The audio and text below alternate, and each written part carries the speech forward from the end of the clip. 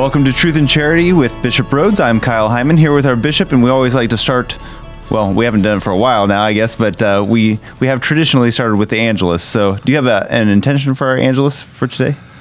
We just celebrated the feast of Corpus Christi, and, that's a beautiful feast in which we give thanks to God for the great gift of the Holy Eucharist.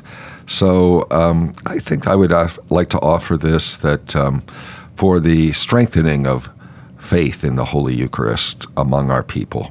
All right. In the name of the Father, and of the Son, and of the Holy Spirit. Amen. The angel of the Lord declared unto Mary, and she conceived of the Holy Spirit. Hail Mary, full of grace, the Lord is with thee. Blessed art thou among women, and blessed is the fruit of thy womb, Jesus. Holy Mary, Mother of God, pray for us sinners, now and at the hour of our death. Amen. Behold the handmaid of the Lord. Be it done unto me according to your word. Hail Mary, full of grace, the Lord is with thee. Blessed art thou among women, and blessed is the fruit of thy womb, Jesus. Holy Mary, Mother of God, pray for us sinners, now and at the hour of our death. Amen. And the Word was made flesh, and dwelt among us. Hail Mary, full of grace, the Lord is with thee. Blessed art thou among women, and blessed is the fruit of thy womb, Jesus. Holy Mary, Mother of God, pray for us sinners, now and at the hour of our death. Amen.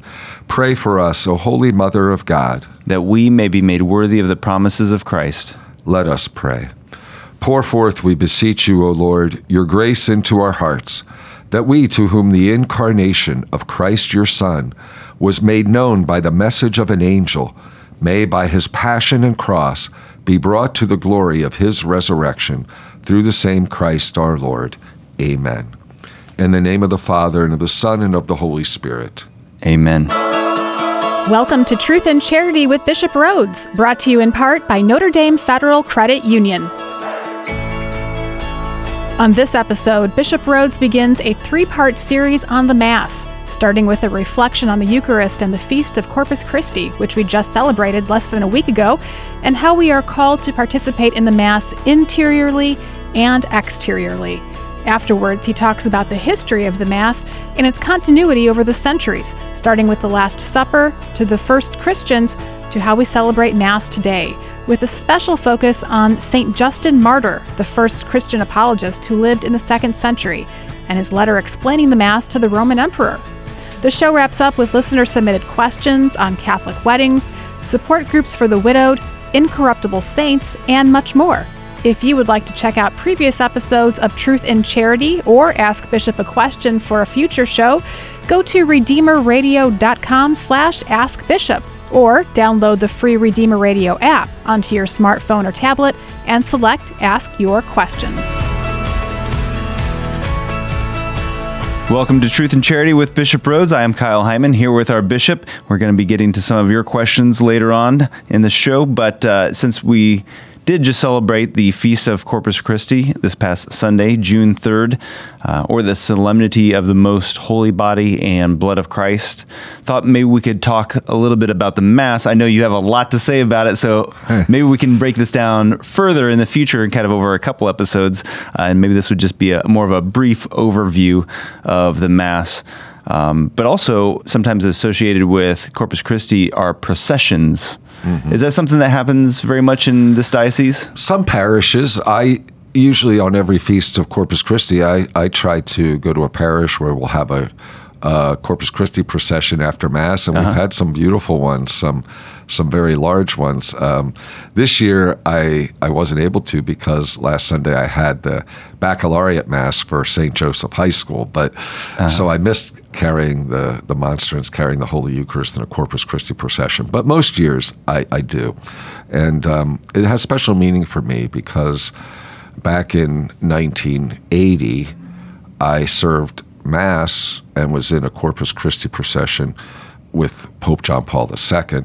And then 2 years after that, in 1982, I was his deacon for Corpus Christi and carried the canopy over his head. One of the deacons carried the canopy over his head for the Corpus Christi procession. So I always think back to St. John Paul and his great devotion to the Holy Eucharist. Wow. But really, it kind of reminds me, Corpus Christi and the Mass of the Lord's Supper on Holy Thursday are the two liturgies in the year where we really give great honor and glory to the Lord present in the Holy Eucharist. But I think it makes us also call to mind that the Eucharist is really the heart of the Church.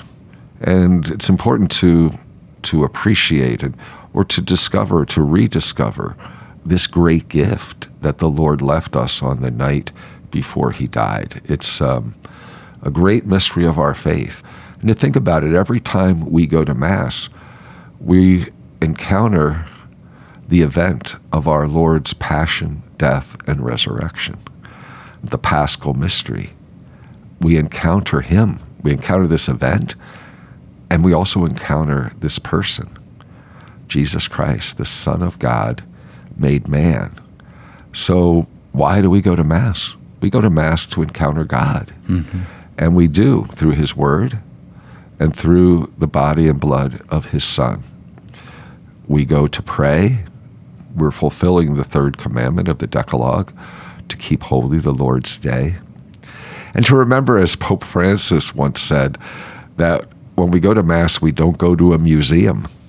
We go to a living encounter with the Lord. Yeah. It's not just a museum. It's a living encounter with the Lord. So very fundamentally, the Mass is the memorial of Christ's Passover from death to life. It's not just going to recall or past events, but also those events of the past, in a certain way, become present and become real. In this case, Christ's passion, death, and resurrection. And that's why we call, it's the Passover of Christ that we recall, the Paschal mystery, and it becomes present. The sacrifice that Christ offered once and for all on the cross remains ever present. So this is the profound reality and meaning of the Mass. We celebrate Jesus' Passover and we participate in it. The Lord makes himself bread broken for us. He pours out his love and his mercy upon us in the Eucharist. And then we're entering into the victory of his resurrection. We're united with Jesus and his sacrifice, and he draws us forth to eternal life. It's a mysterious thing. It's a mystery. The Eucharist is a mystery, yet it's real. It's real. We can say that when we go to Mass, we're going to Mount Calvary, in a sense. We're entering the passion, death, resurrection, and ascension of Jesus Christ. We're entering into his Paschal mystery. The Second Vatican Council said that we're not to participate in the liturgy as strangers or silent spectators, but as participants. It's important that we be conscious of what we're doing and to actively and devoutly participate at Mass. We shouldn't just go to Mass superficially, but really pray. It's not always easy. We can easily be distracted, but we're called to participate in Mass interiorly as well as exteriorly. We should be saying the prayers and singing the hymns. We should be entering into the mystery with our bodies, our minds, our hearts, and our souls. And in that way, the Eucharist is forming us as disciples of Jesus. And we're being educated in love. Because what is the Eucharist but the making present of Christ's self-giving love in the Paschal mystery? I always think it's and try to remind people how the Eucharist is the sacrament of charity. It's Jesus loving us to the end, offering up his body and blood for us. So that means when we leave, nourished by the body and blood of the Lord, we go forth to bring his love to others, to bring his love into the world, to live Eucharistic lives, lives of self-giving love. When we talk about the Mass, and maybe we can get into what constitutes a Catholic Mass and some of the components of it, but how much of it historically comes from an evolution of a Jewish celebration that kind of got updated maybe with Jesus, and how much of it is newly instituted by Christ? That's a great question because we see many Jewish elements of the Mass. Actually, there's a relatively recent book on the Jewish elements of the Mass, and I can't remember the exact title, but it traces how this developed from the Old Testament prayers and liturgies, especially the prayers of blessing that would have been said, for example, at the Passover meal. If you look at the prayers, for example, that the priest says at the offertory, "Blessed are you, Lord God of all creation," where he's holding up the paten and then the chalice, they're very Jewish. I mean, they're very similar to Jewish prayers, but those are prayers Jesus would have said, and probably also at the Last Supper. And of course, the Last Supper was in the context of a Passover meal. So we see elements of the Jewish Passover, but of course transformed by the new covenant that Christ was establishing. There was no lamb at the Last Supper as at a Passover meal because, well, there was a lamb, but it was Jesus, the Lamb of God, who takes away the sins of the world. Unleavened bread was used, just like at the Passover meal in Exodus. And wine was drank, just as at the Passover meal. So there are a lot of parallels like that and others, but again, it was transformed, and Jesus himself becomes the sacrifice, which is totally new. That the victim and the priest are the same. Christ is both the victim and the priest, the one being offered and the one offering. And then when we go to a Mass, sometimes it's talked about as the two components that you talked about a little bit there, the liturgy of the Word and the liturgy of the Eucharist. Sometimes you'll see also introductory rites and concluding rites as kind of a four-part formula. How would you kind of break down the Mass into its components? Yeah, those would be the four parts, and I think it would be good, Kyle, maybe on the show we could go through it in a little more detail where we talk about the introductory rites and why we do what we do. Where did that come from? Yeah. I think it's really interesting to study the history of the Mass and its development. Of course, it was there from the very beginning, the Last Supper. But then we know that the first Christians gathered. They called it the breaking of the bread. We read about this in the Acts of the Apostles. And then it developed in an organic way through the decades and through the centuries. So we have ancient texts which kind of detail how they celebrated Mass in those first centuries. And it's very interesting, and we see the continuity with the way we celebrate Mass today. So it's not a discontinuity, it's a continuity.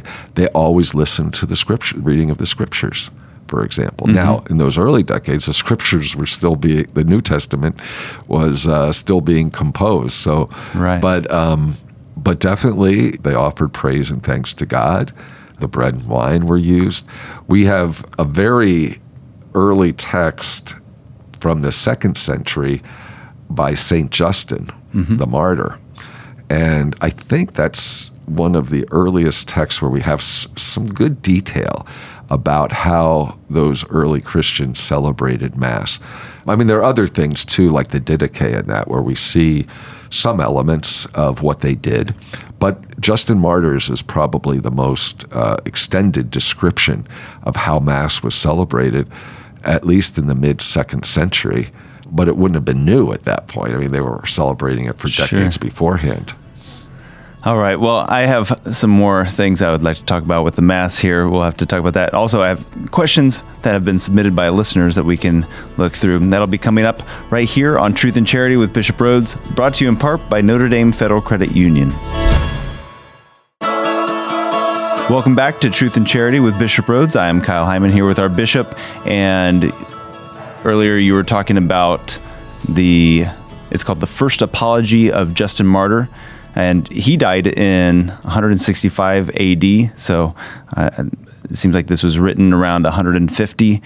It's kind of a long quote, but I think, like you mentioned, this does give a pretty obvious description of what we celebrate today as a Mass. So, yeah, and you know, Kyle, that work that St. Justin wrote, the Apologies, and this is his first apology, St. Justin was a layman. He wasn't a priest. Oh, okay. And it was part of a work that he wrote, kind of part of a letter that he wrote to the Roman emperor, whose name was Antoninus.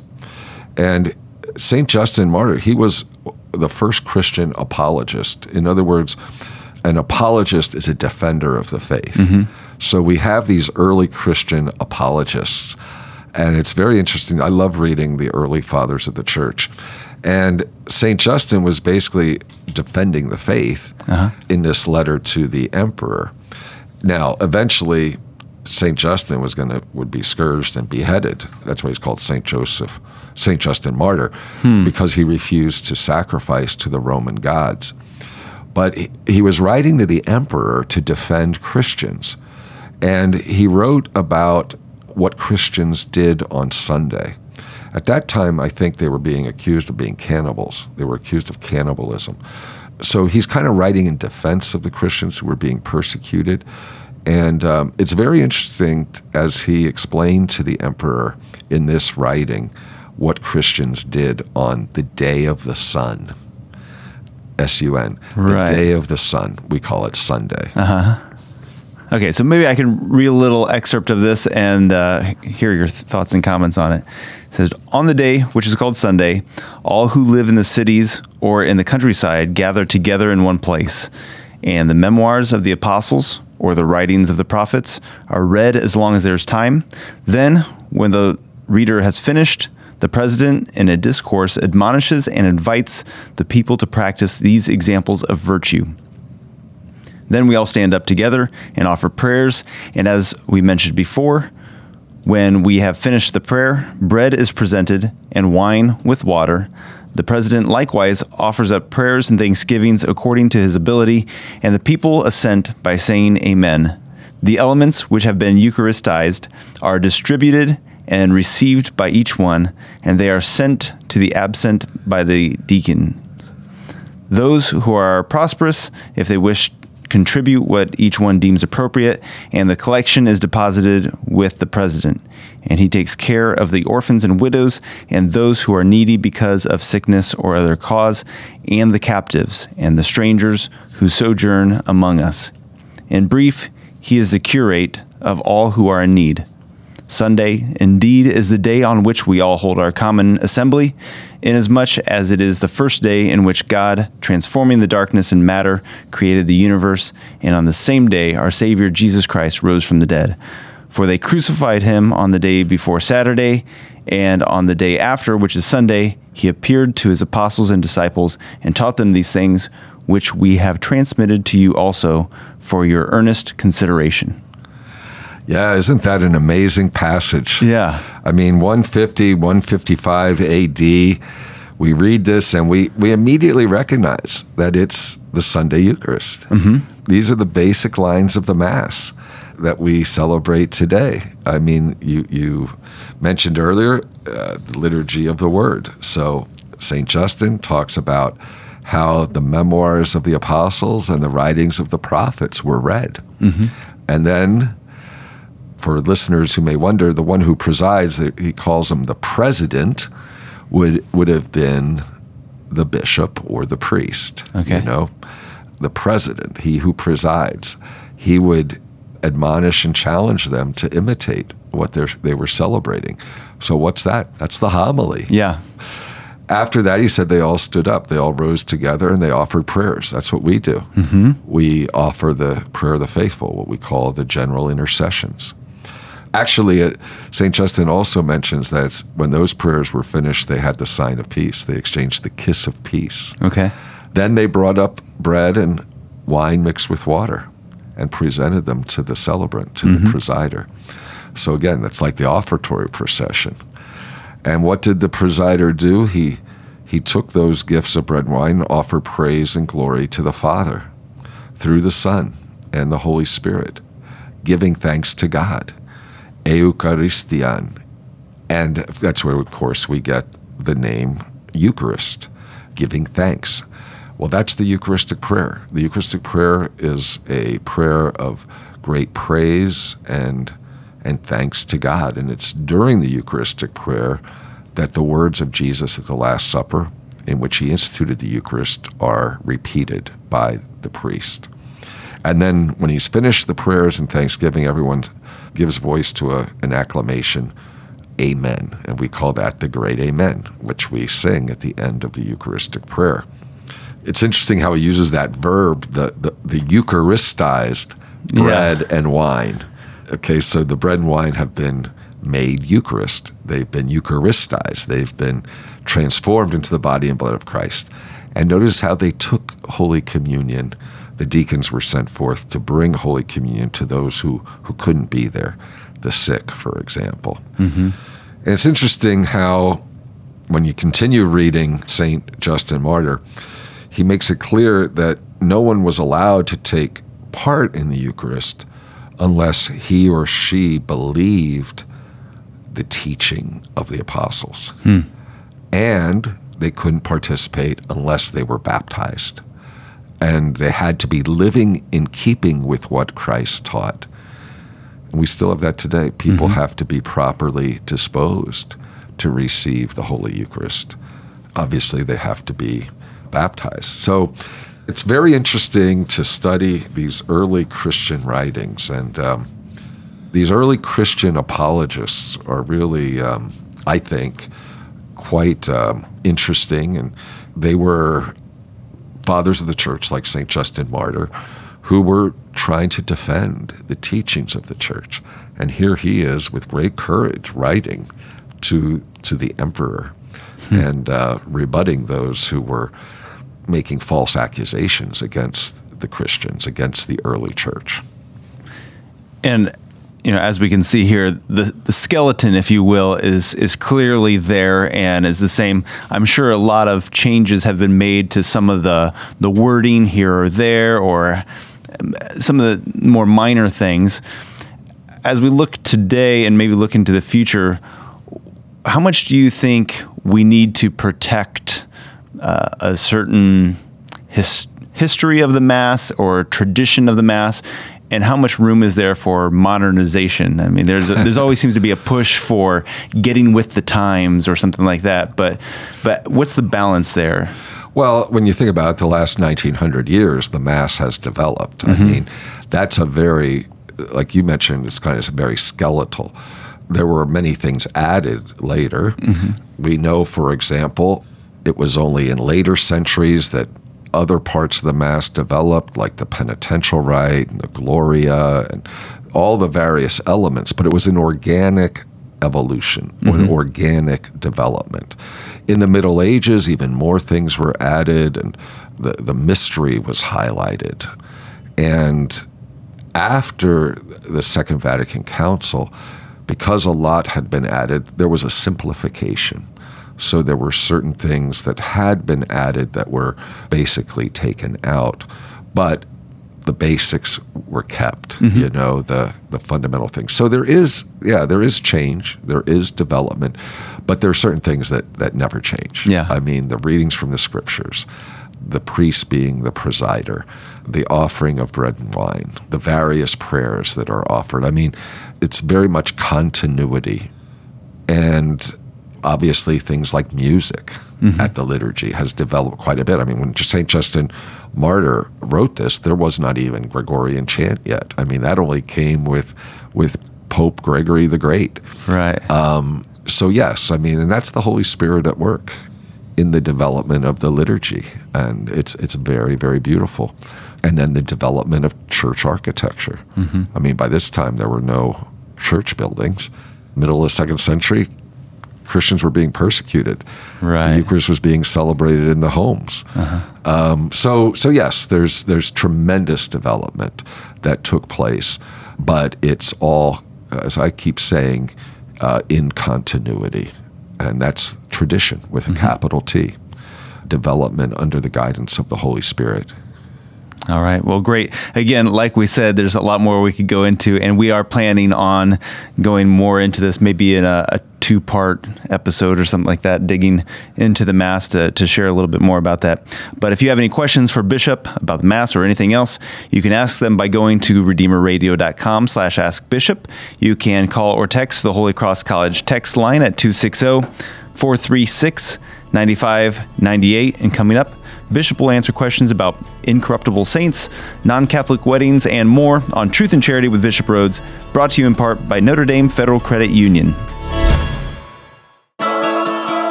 Welcome to Truth and Charity with Bishop Rhodes. I'm Kyle Hyman here with Bishop, and we are answering questions that you have submitted. One of our listeners asked, what is a charitable response to a friend who is confused as to why her daughter's fiance, who is Catholic, cannot have a priest presiding at a wedding? The wedding will take place at a Methodist church. Oh, that's an interesting question. If the wedding is taking place at a Methodist church, they would need permission. A Catholic would need a dispensation from canonical form. So, obviously, when two Catholics marry, they get married in a Catholic church. When there is a mixed marriage, a Catholic marrying a non-Catholic Christian, we encourage that the wedding be in the Catholic church. But if they have good reasons, a just cause, they can petition for a dispensation from the Catholic form of marriage. So once that dispensation is granted, they can be married validly, for example, in a Protestant church. Okay. But they've been dispensed from using the Catholic form. If they're getting married in a Protestant church, then the Protestant minister is the celebrant. The Protestant minister is presiding. A priest could attend and maybe do a reading or do a blessing or something if the Protestant pastor invites him to. Okay. But a priest wouldn't be presiding in a Methodist church. If they're going to use the Catholic form of marriage, which is before a priest or deacon and two witnesses, then it should be in the Catholic church. Sure. So he could attend as a guest, the priest could attend, but he wouldn't be the one receiving the vows.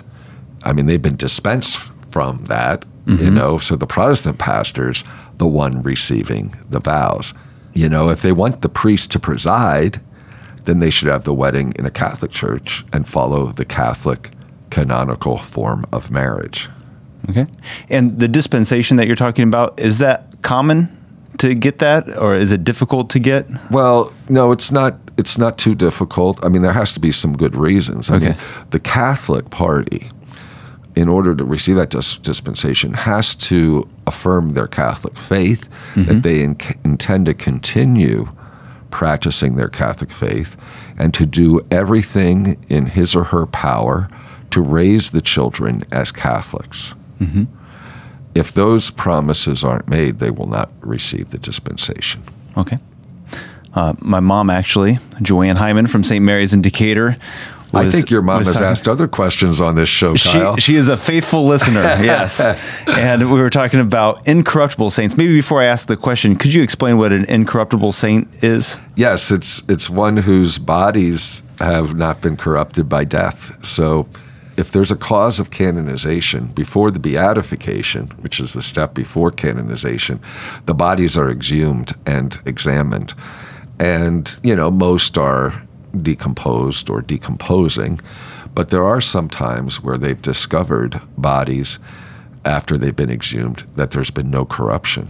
And that's considered, sometimes it can be miraculous, that the natural process of decomposition of a dead body, of a corpse, hasn't taken place. Yeah. I can think of like St. Bernadette. When they exhumed her body, it was incorrupt. So the question would be then, are there any non-Catholic incorruptibles? Joanne, I don't know. I really have never heard of a body exhumed that was incorruptible. I mean, it's unusual for bodies to be exhumed, first of all. Sure. But I'm not aware of any non-Catholic incorruptibles. There may be, but I'm just not aware of them.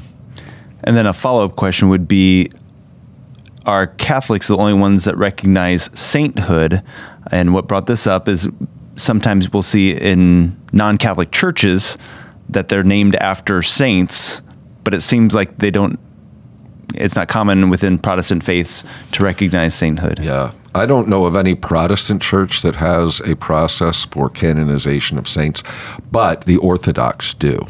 So to answer that question, are Catholics the only ones that recognize sainthood? No, the Orthodox Church does too. Okay. So they have their process, and I'm not very familiar with how they come to declare saints, but they definitely have saints. There are Orthodox saints, many of them are held as saints in common between the Catholic and Orthodox.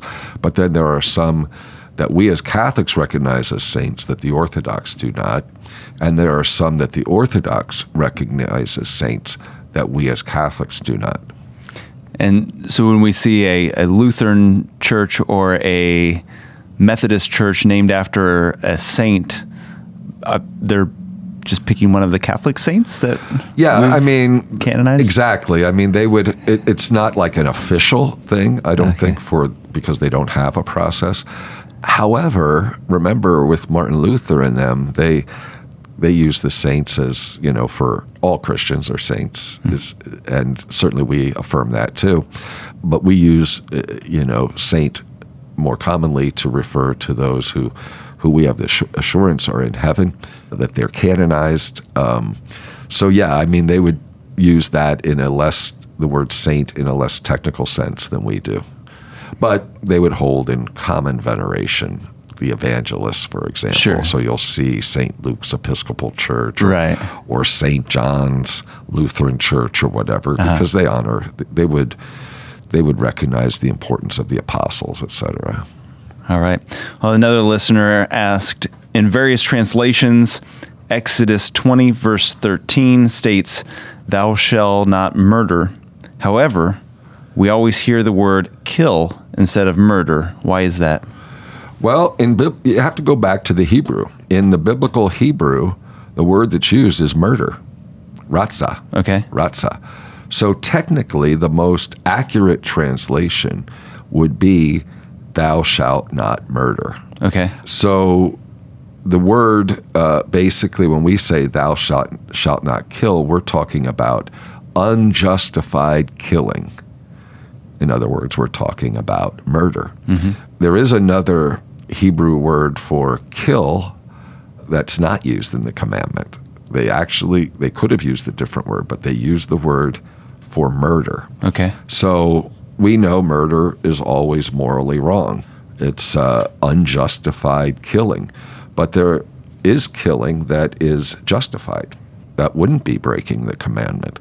For example, one who kills in self-defense, or a police officer killing someone who is threatening the life of another. So we do make this distinction between justified and unjustified killing. The commandment forbids unjustified killing. It forbids murder. So if we see the commandments listed as "thou shalt not kill," that might just be kind of a lazy translation, not a completely accurate one? Right. I think so. I mean, I always think "thou shalt not kill," it's referring to unjustified killing. Right. All right. Well, you can ask your questions by going to redeemerradio.com/askbishop. You can call or text the Holy Cross College text line at 260-436-9598. We've got more of your questions, including questions on Catholic divorce and support for widows, coming up right here on Truth and Charity with Bishop Rhoades, brought to you in part by Notre Dame Federal Credit Union. Welcome back to Truth and Charity with Bishop Rhoades. I am Kyle Hyman here with our bishop. I'm asking the questions that you've asked for Bishop to answer, and one of our submissions was, is it true that Catholics aren't allowed to divorce? Okay, there's a lot to say about that. First of all, I think I have to state very clearly that we believe that marriage is indissoluble. What God has joined, man must not divide. So what can be legitimate in certain cases is the separation of spouses. For example, if a husband is abusing his wife or abusing the children, that would be a legitimate cause to separate, just for self-protection. Sure. But in those cases of separation, the marriage bond is still there because marriage is indissoluble. Unless, of course, it's been proven through the annulment process that the marriage wasn't a true marriage, that it was null and void.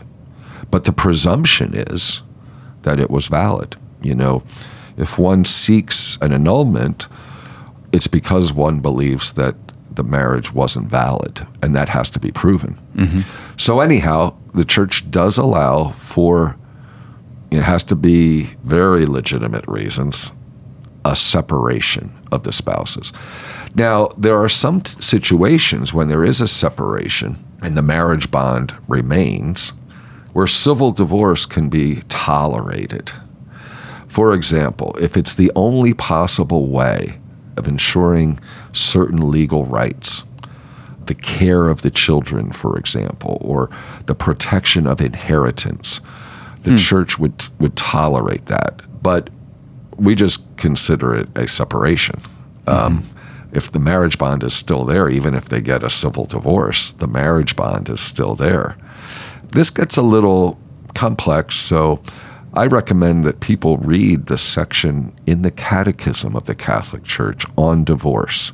Catholic teaching on divorce is found in the Catechism number 2382 to number 2386. Again, number 2382 to number 2386, where it does talk about what I just said, that divorce can be allowed or tolerated if it's the only possible way of ensuring certain legal rights, the care of the children, or the protection of inheritance.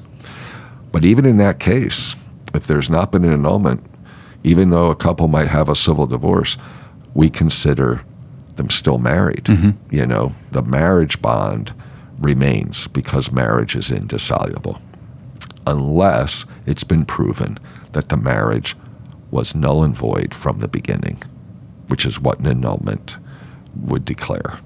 I think, it can be confusing to think of it as two separate things, the sacrament and then kind of a legal status, right, that are two different things. And right, a legal divorce does not mean that you are no longer sacramentally married. Correct. And vice versa. If you were never sacramentally married, you could have some kind of a legal marriage that would stand. Right. And then also, you mentioned the catechism. If people don't have a catechism that's available free online, you can, all kinds of different websites, including the Vatican website, and the USCCB has the catechism there that you can scan that for free. Also, someone asked the following question: is there a Catholic support group in our diocese for those that are widowed? There are some parishes in our diocese that I'm aware of that have Catholic support groups for the widowed, for widows or widowers. I don't know how many of the parishes do, but I have seen that in a number of places, and I think it's a very good ministry in a parish to have groups for those who are who have lost their spouses. Mm-hmm. On the diocesan level, we don't have anything. We do support these parish groups, but we don't have diocesan groups because, it's more appropriate at a parish level. We are looking, this is a little broader, but we are looking at, on the diocesan level, about grief ministry. Okay. Trying to do more support for those who are experiencing grief as the result, or significant grief as the result of a death of a spouse. So I know our Office for Family Life has been studying programs in other dioceses, and I think we'll probably soon be sending more information to parishes about this, and maybe even having something on the diocesan level. But that's only in the planning stages right now. And the grief ministry would also involve more than the widowed. It could also be grief ministry for parents who have lost a child, mm-hmm. and other things like that. I would like to mention we do have a group of what they call Widows of Prayer, a group of women who are widows who meet occasionally. There's a group in Fort Wayne and a group in Huntington, and they make certain commitments to prayer, and it kind of like the Order of Widows in the early church that were established as those who would gather for prayer. So that's another thing, but which I've met with them a few times, and it's really wonderful to see their faith and devotion and their devout lives of prayer. And is there things for men who are widowed as well? As far as in our parishes, I would assume so, but I'm not sure. I don't know if their groups for the widowed include both widows and widowers or not, or maybe they even have separate groups. I didn't think there's one at St. Vincent de Paul in Fort Wayne. I'm not sure about other parishes for widowers. But for people that are looking for different support groups, is there a place that you could call at the diocese that might be able to redirect you to your closest parish that might offer something like that? Yeah, I would recommend inquiring with the Secretariat for Evangelization and Discipleship. Okay. Because a lot of those special ministries would come within that secretariat. That secretariat includes our Office for Family Life, our ministries to families, and this would be part of that. So, yeah, I think that's a good place. You could check the diocesan website and contact Fred or Lisa Everett. Fred is the secretary for that secretariat, and Lisa is quite involved as this the head of the Family Life Division, and they do a lot of good work like that. But, on the diocesan level, we can't do everything. A lot of stuff is better done on the parish level, but we try to support these parish ministries as much as we can. All right. Our last question comes from Angie Lingenfelder from St. Therese Little Flower in South Bend, who said, "My rosary intention list keeps growing. May I offer my rosary, quote, for the intentions on my rosary prayer list, end quote, or do I need to read each intention each time the rosary is prayed?" Angie, thanks for your question. You can offer your rosary for the intentions of those on your rosary prayer list. You don't have to read every intention every time you pray the rosary, because certainly God knows who you're offering the rosary for. You make the intention. I have a lot of people who ask for my prayers, and I can't remember all the people's names. I do write a lot down and keep a list of people, but sometimes I forget to do that, and I just say, Lord, you know who have asked for my prayers. Please hear their prayers and give them your grace. And I think we have to, trust in God. Well, God is omniscient. He knows everything. There are other times where I do actually read the names that I have promised people to pray for, but either is fine. Do you think it's like partial credit versus full credit? Well, some people have better memories than others, that's for sure. All right. Well, thank you so much, Bishop, for joining us and answering our questions again. Could we get your Episcopal blessing before we go? Sure, Kyle. The Lord be with you. And with your spirit. Blessed be the name of the Lord. Now and forever. Our help is in the name of the Lord. Who made heaven and earth. May Almighty God bless you, the Father, and the Son, and the Holy Spirit. Amen. Thank you, Bishop. You're welcome, Kyle.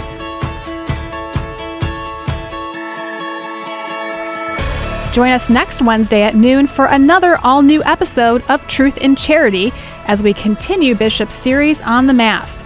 Now that he's covered the history of the Mass this week in Part 1, next week he'll begin talking about the elements of the Mass, starting with the introductory rites and the Liturgy of the Word. Then the following week, it's the Liturgy of the Eucharist and the concluding rites. Afterwards, Bishop will answer questions submitted by listeners. To submit yours, go to redeemerradio.com/askbishop, and you'll receive an email letting you know your question has been received, and another letting you know when Bishop will answer your question. While on the website, click on Audio Library to hear previous episodes of Truth in Charity.